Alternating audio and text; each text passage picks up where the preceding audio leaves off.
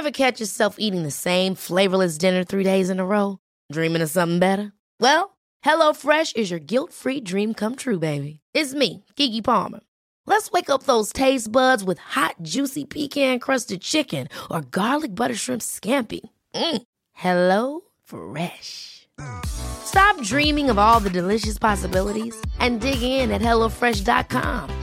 Let's get this dinner party started. There's never been a faster or easier way to start your weight loss journey than with PlushCare.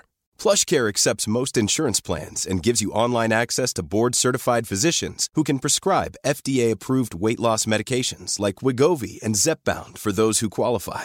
Take charge of your health and speak with a board-certified physician about a weight loss plan that's right for you. Get started today at plushcare.com/weight loss. That's plushcare.com/weight loss. plushcare.com/weight loss. This podcast is brought to you by Green and Black's Velvet Edition, a delicious range of sumptuously smooth dark chocolate.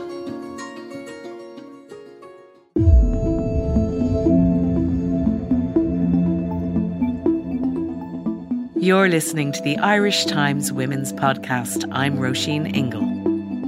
On today's episode, in her new book, Republic of Shame, journalist Caelainn Hogan examines Ireland's mother and baby homes and the collusion of the Catholic Church with the Irish state. Personal accounts from survivors, nuns and others bring the truth forward for all to see. I spoke to Caelainn about the book, about the stories of the women she spoke to, the lack of understanding of the suffering they endured, and about the appalling legacy of Ireland's mother and baby homes. Caelainn, thank you very much for coming in. First of all, the book, Republic of Shame, is an absolutely brilliant read and I think a really necessary publication. So thank you for doing it. And I just wanted to start by asking you why you got into writing about this, about the locking up, the incarceration of so many women in Ireland over the years. I think for me, as a young woman growing up in Dublin, I always thought of institutions like the Magdalen Laundries as being something of the past, something that didn't affect my generation. And I started talking to people for this book in 2017, which was a really pivotal year. It was a few years after the marriage equality referendum, when those conversations about who gets to be a family were, being discussed, and that was a very painful debate that's resurfaced. And we were looking ahead to, a referendum on repeal and the papal visit.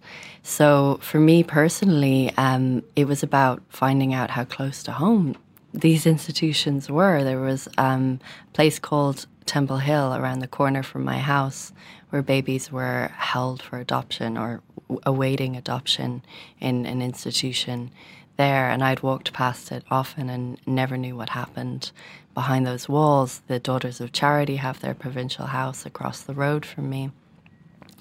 And it was, speaking with people who had experienced these institutions firsthand or who were affected by it, I came to realize very quickly just how recent all of this was.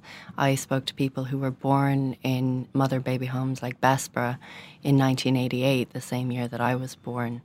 I spoke to the aunt of a very close friend of mine who was sent to a mother-baby home, again, 1988, and gave birth there. And she did manage to keep her child, but was, not allowed to bring her baby back home.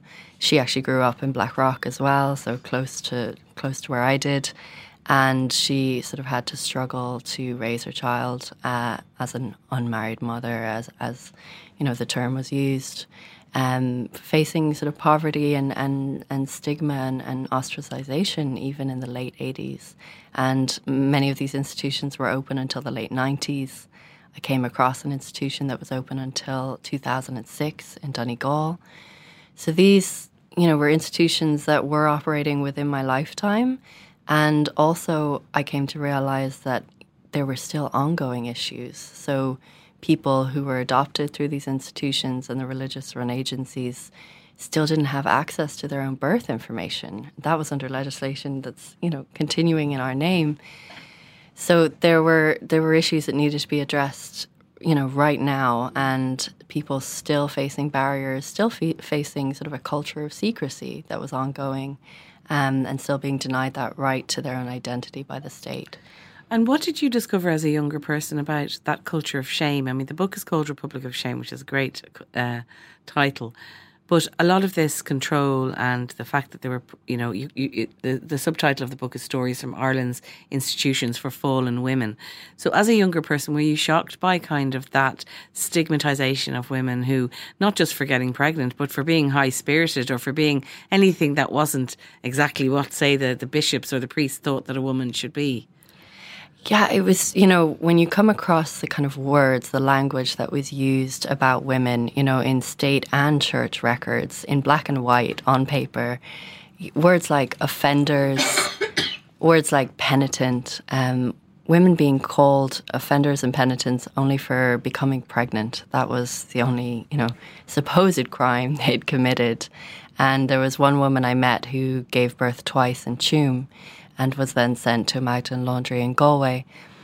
And I think especially with Tuam, because it closed in 61, there was a sense that, the women who experienced that firsthand, who gave birth there, were either, sort of no longer around to speak about their experience. But here was a woman who's nearly 81, but, still affected by what she went through.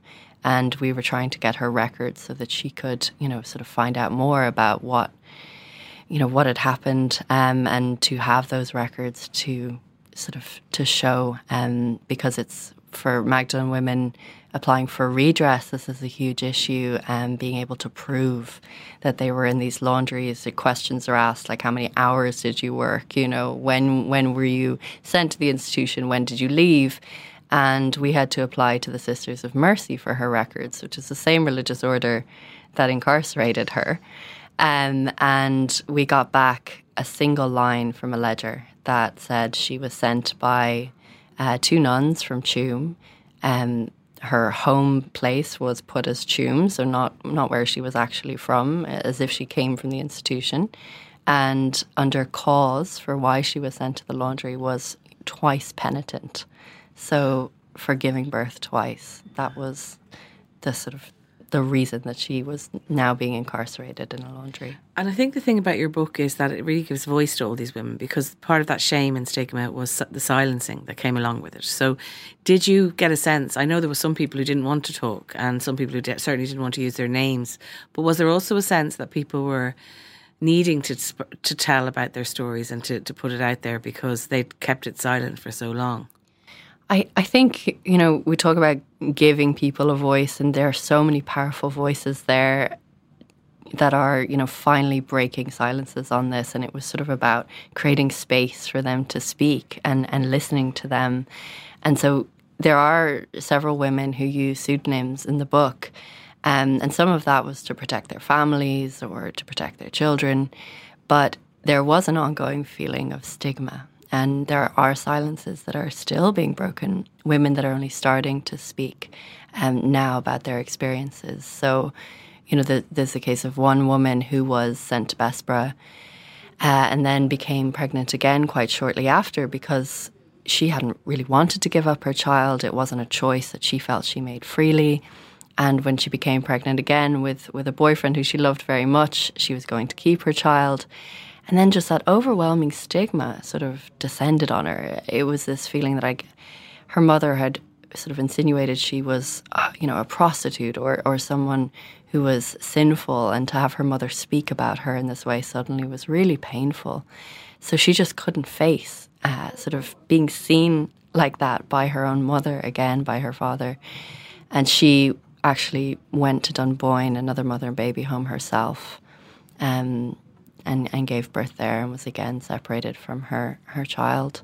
But through institutions run by the church and by the state that facilitated this culture of shame. And I'm glad you mentioned the state as well, because I think one of the interesting things that's brought up by your book and the conversation we're kind of having is culpability, like about how much we, maybe over a certain age, I wouldn't put you in it, but people over a certain age have a sort of a culpability in all of this, that it's not like people didn't know what was going on in those places. Did you get any insights into that, and what would your own take be on, is there still some self-reflection? Because it's very easy, and of course the blame is there to say the church and even the state did it, but as a society in Ireland there was an allowance of this to go on. There wasn't people standing up and talking about how wrong it was. I think that, for someone, of my generation, I think it's very difficult to understand the power of the church at that time and the influence that it had on people. So, I'm often asked, well, what about the families? And yet, who were the families listening to, and who was the authority at the time that was sort of informing that moralism and that sense of shame?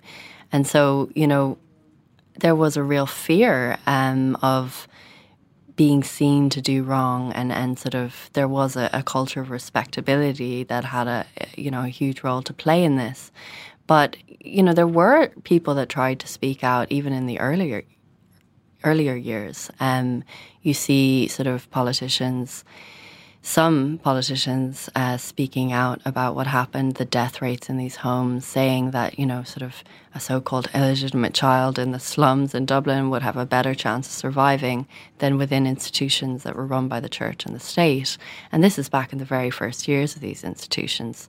And, there's pamphlets by the religious orders advertising, I guess, their services or their institutions. And in one of them describes the experience of a mother who told her family she was going off for a medical operation. And so her family didn't even know she was going away. But she was staying in one of these institutions and was separated from her child. And in that little passage in that pamphlet, she's talking about the just unimaginable pain that she's going through, and that separation over only a couple of weeks, I think, at that stage, that felt like years. And this was being used to advertise that system of institutions. So the religious orders themselves were very aware of the effect it was having on women, but they saw this as sort of the best way to, maintain a woman's reputation in society. There's such a Handmaid's Tale sort of vibe of all of it, isn't there? Right. And I think Atwood's new book, talks a lot about complicity in the people within the orders or within society who were complicit.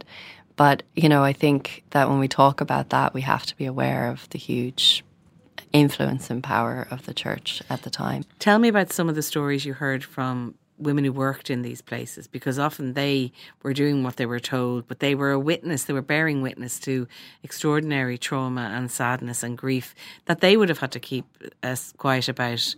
So what type of stories did they have to say about the women who were coming there? So the institution that was around the corner from my house, which is described as a holding centre for children, there were trainee nursery nurses that worked there. And these were young women themselves, some only teenagers, who were sent there to train and who would look after the babies. And they would see often women coming to the door when they worked in this specific place called the milk kitchen. They were also responsible for opening the door, and they would see women come with their babies, some very young women, some older coming with their partner. The younger women often came with their friends or their parents, and being made to hand over their babies to the nuns. That's how they described it. And looking back, I think at the time they were so young, it was something that they just thought was normal, and they thought that's how it's done. But there was a sense and an unease at that time that these women were not being given a choice, that this was something they were being forced to do. And also, sort of trying to understand why there was a lack of humanity in a way. One baby came in with their name and their date of birth sort of scrawled on their body in red ink, and the nurse just couldn't imagine this being done if it was a child who was born to a married woman. That sort of stigma of being so-called illegitimate meant these children were treated differently. And the nurses tried to give a lot of affection to the children, but it was almost discouraged by the religious sisters who were running the institution. There was also, I spoke with social workers who would have, in the later years, in the 70s and 80s, would have been involved in visiting these homes and would have been very aware of the institutions. And I think one woman described, she had worked in St. Patrick's on the Navan Road, which is the biggest mother and baby home in Ireland. And she described the sort of huge power that you had being able to offer a couple, a child. And she described it as being sort of almost like playing God. God-like, yeah. And I mean, they were kind of mercenary about it as well, because they were making money out of this, There were private donations given. It was expected that women would pay for their children to stay in Temple Hill. The state paid the mother and baby homes like Bessborough and Tuam. Those institutions, they paid for each woman who was there, but families also paid. They were expected to give private payments. There was a midwife in the 50s who wrote a book about Bessborough and about how families would have to pay £100 at the time for the women to be able to leave. Rose, the woman I mentioned, who gave birth twice in Tuam and was sent to the laundry, by getting her records, we realised that her family actually had paid for her son to remain in Tuam after she left. And it almost seemed like that was a condition for her to leave, that they would have to pay for her son to remain in Tuam. And when you think of the death rates in these homes, when you think of the conditions and, so the way that children were buried as well, the fact that families were paying for them to be there, I think that was quite shocking for me to find out. I mean, I think for a lot of people, what woke a lot of people up to all of this was Tuam and was Catherine Corliss, uncovering all of that information. What is your feeling now about how, because there's a report going on, isn't there? It isn't coming out, it's coming out in February. What will we learn from that? Is there much more to learn, do you think? Or do we kind of know pretty much what went on there? There's so much still to know. There are so many answers that are still needed. There was a burials report that has come out. What happened, the burials in Tuam, it's very clear from the results of the test excavations that there were human remains found in the sewage chambers in Tuam. There's no debating that they found evidence of that. But it does go beyond Tuam. Over 900 children died in Bessborough, and they only found burial places for 64 confirmed. So there are hundreds of children who died and we don't know where they're buried. And in this book, I spoke with a woman whose story is included in this book, Anne O'Gorman, who's still searching for where her daughter Evelyn is buried. Her daughter died in Bessborough in the 70s, and she has been searching for the burial place of her own daughter. And all she wants is to know that when she goes into the grave herself, that her daughter will be there with her. And so when people say things like survivors are only out for money, they're only looking for compensation, this woman just wants answers. She just wants the most basic dignity of knowing where her child is buried. So the report is due out, and we're hoping that there will be answers on the conditions in these homes. Obviously, the Commission has access to thousands and thousands of records. How free the consent was given by women, that is something within their remit to sort of report on. So, whether the agreements to these adoptions were consensual, whether women actually did give their consent for their babies to be taken for adoption, that will be an important part. And the conditions within the homes, the causes of death, for children who died in the homes. The Irish Times Women's Podcast is brought to you by Green and Black's Velvet Edition. Sumptuously smooth, dark chocolate. And we haven't really touched on the Magdalene laundries yet as much. From your perspective, what were some of the most memorable stories that you encountered, or the women that you spoke to who'd had these? And like I said earlier, they might have just been high-spirited, you would call them, or people who just didn't fit the mould, and yet they were locked up in some cases for many, many years, their whole lives taken away from them in servitude, doing laundry for the nuns for no money and just out of the loop of the society and their families. Yeah, there was an incredible event last year, Dublin Honours Magdalenes, by Justice for Magdalenes Research, organised it. And to see these women sort of gather together and share their stories, and it was, a really bright day, and so they were all out in really colourful, wonderful outfits, and to see them all as individual women who had their own lives, who had these wonderful, powerful women who had survived these institutions and gone on to live their lives. There was one woman called Gabrielle, and she had been born in St. Patrick's on the Navan Road, and then, was sent to another institution, and she went out, I think, for a date with a man, a young man. She was very young at the time. And when she came back, her bags were packed and she was sent off to Sean McDermott Street. And when she wouldn't work there and she tried to escape, she was sent off to a different Magdalen laundry. So, she did manage to leave. She went to England, like many women did, fearing that they could never sort of live freely here in this country. But there was also a woman called Mary who was also born on the Navan Road in a mother and baby home. And she was institutionalised for her whole life. So she still lives in Cork on the grounds of the Magdalen Laundry on Peacock Lane, run by the Sisters of Charity. And she lived her whole life in these institutions run by the nuns.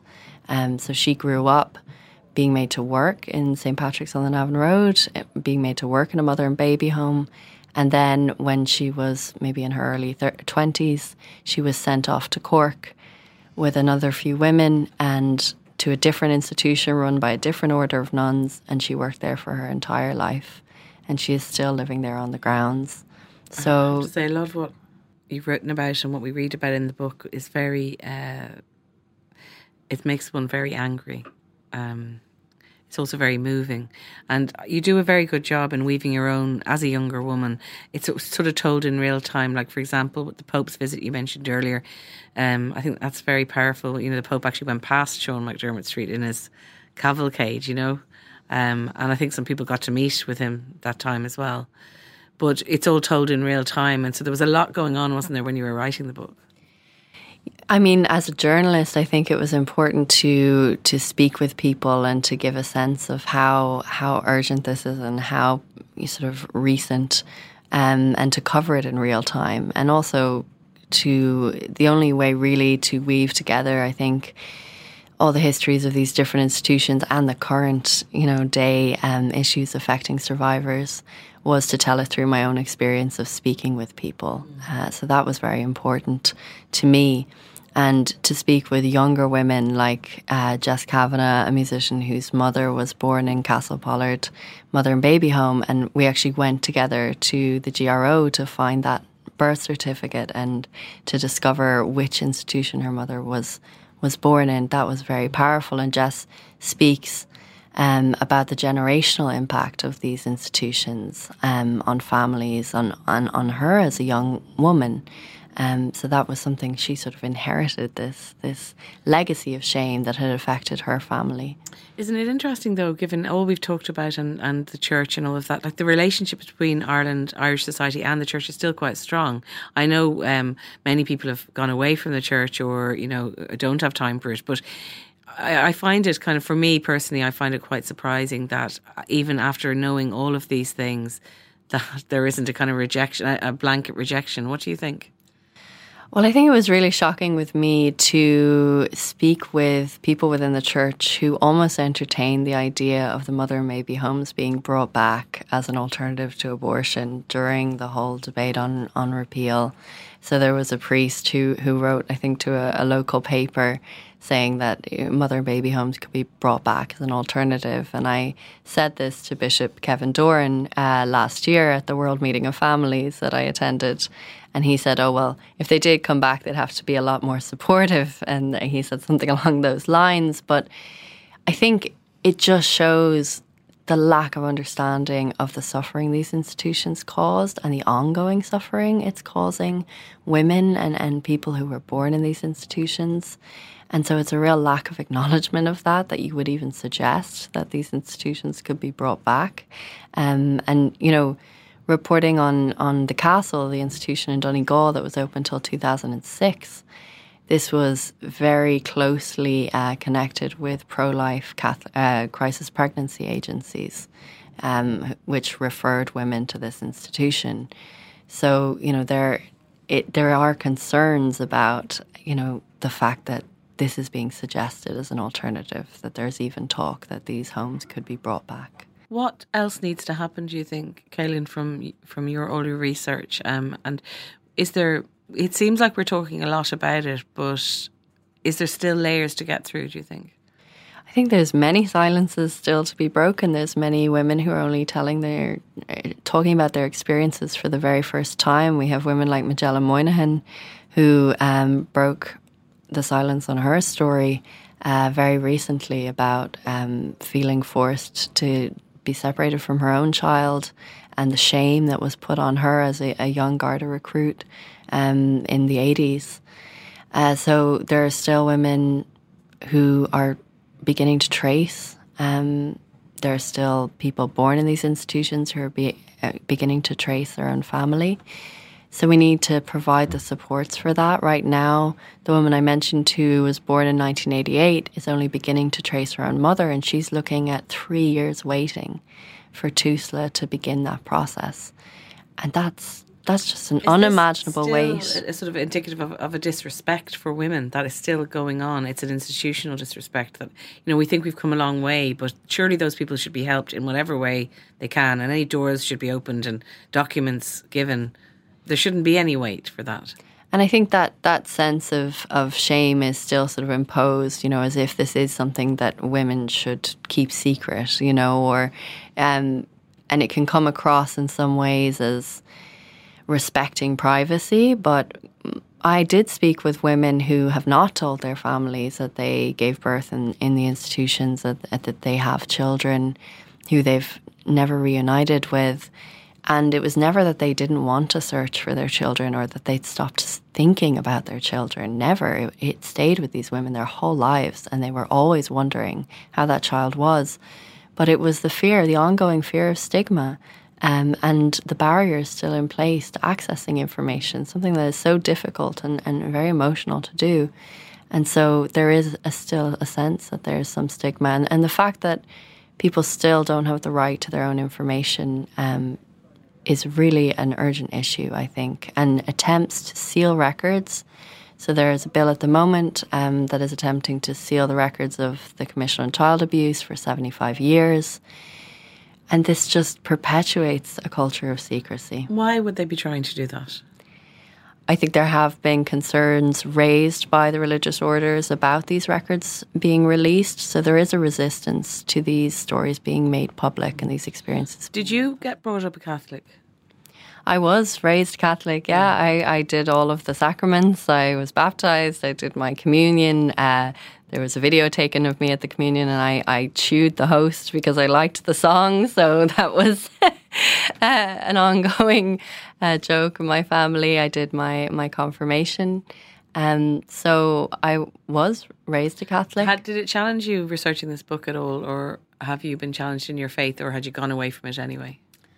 I was never a person of strong faith, but I do respect the faith of others, and I think that many of the survivors are people of faith, and they feel very let down by their church. Some survivors had gone to their local priest asking for help to trace their own mothers, and were told, leave this be, sort of brushing it under the carpet again.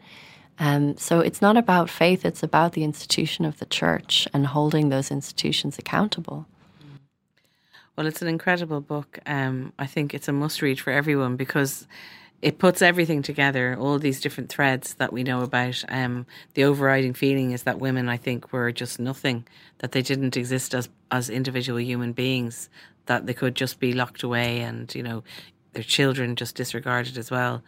And I wondered what you thought. There's one piece that struck me. You were down in Tuam and you were talking to some young man about the babies that were in the ground, and he was saying, it was terrible what the nuns did. And in the next beat he asked you, were you on Snapchat and were you single, and could he get to know you in that way, which might seem like an innocent remark in some ways, but to me it kind of was an interesting thing that you put in there, because again it's back to seeing women only as sort of sexual objects or people to be or conquests. And I think there's a lot to be said about patriarchy as well, about stuff that an attitude towards women going into pubs now and not being able to just have a drink by themselves without being pawed at by young men. Do you see a sort of connection between all these things?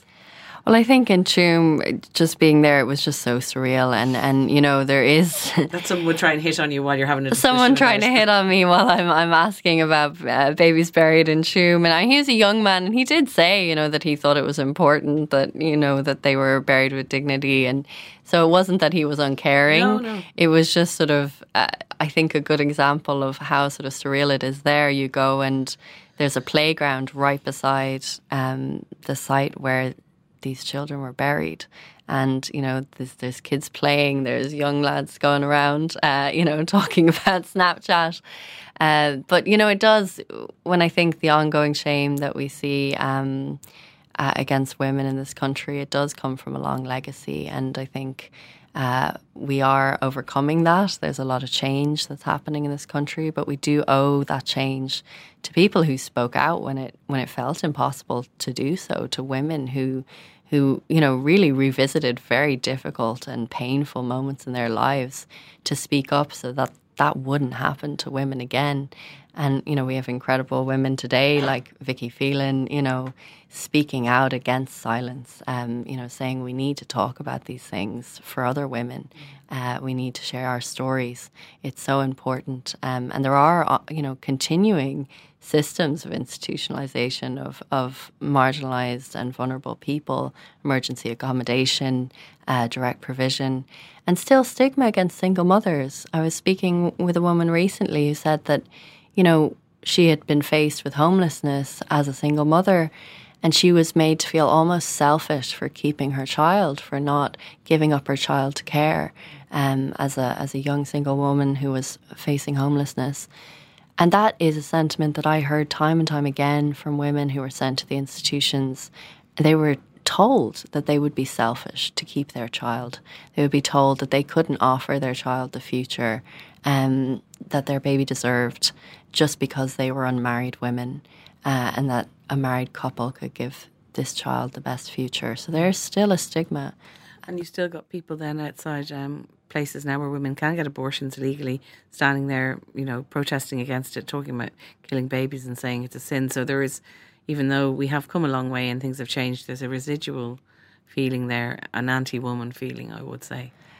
Definitely, you know, I think during the repeal referendum, it was the first time I spoke to my mother about her own abortion, and that sense of shame. You know, she had gone out canvassing for repeal, and actually some man came up to her and said, you should be ashamed of yourself. You only want to enjoy your sin and you know, sort of not face the consequences. So this is a sentiment that's still there. That is a judgment that is still being levelled against women. Yeah.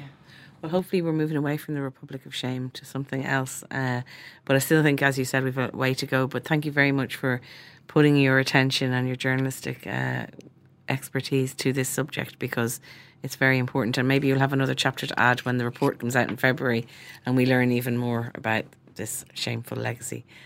Caelainn, thank you very much. Thank you. And that's it for today. Thanks to my guest, Caelainn Hogan, and a reminder that her excellent and necessary book, Republic of Shame, is out now. Remember, you can subscribe to us wherever you get your podcasts. We're on Spotify, Acast, and all good podcast apps. If you want to get in touch, we're on Twitter and Facebook at IT Women's Podcast, or email us on thewomenspodcast@irishtimes.com. The Women's Podcast is produced by me, Roisin Ingle, and by Jennifer Ryan, with JJ Vernon on sound. Until next time, thanks for listening.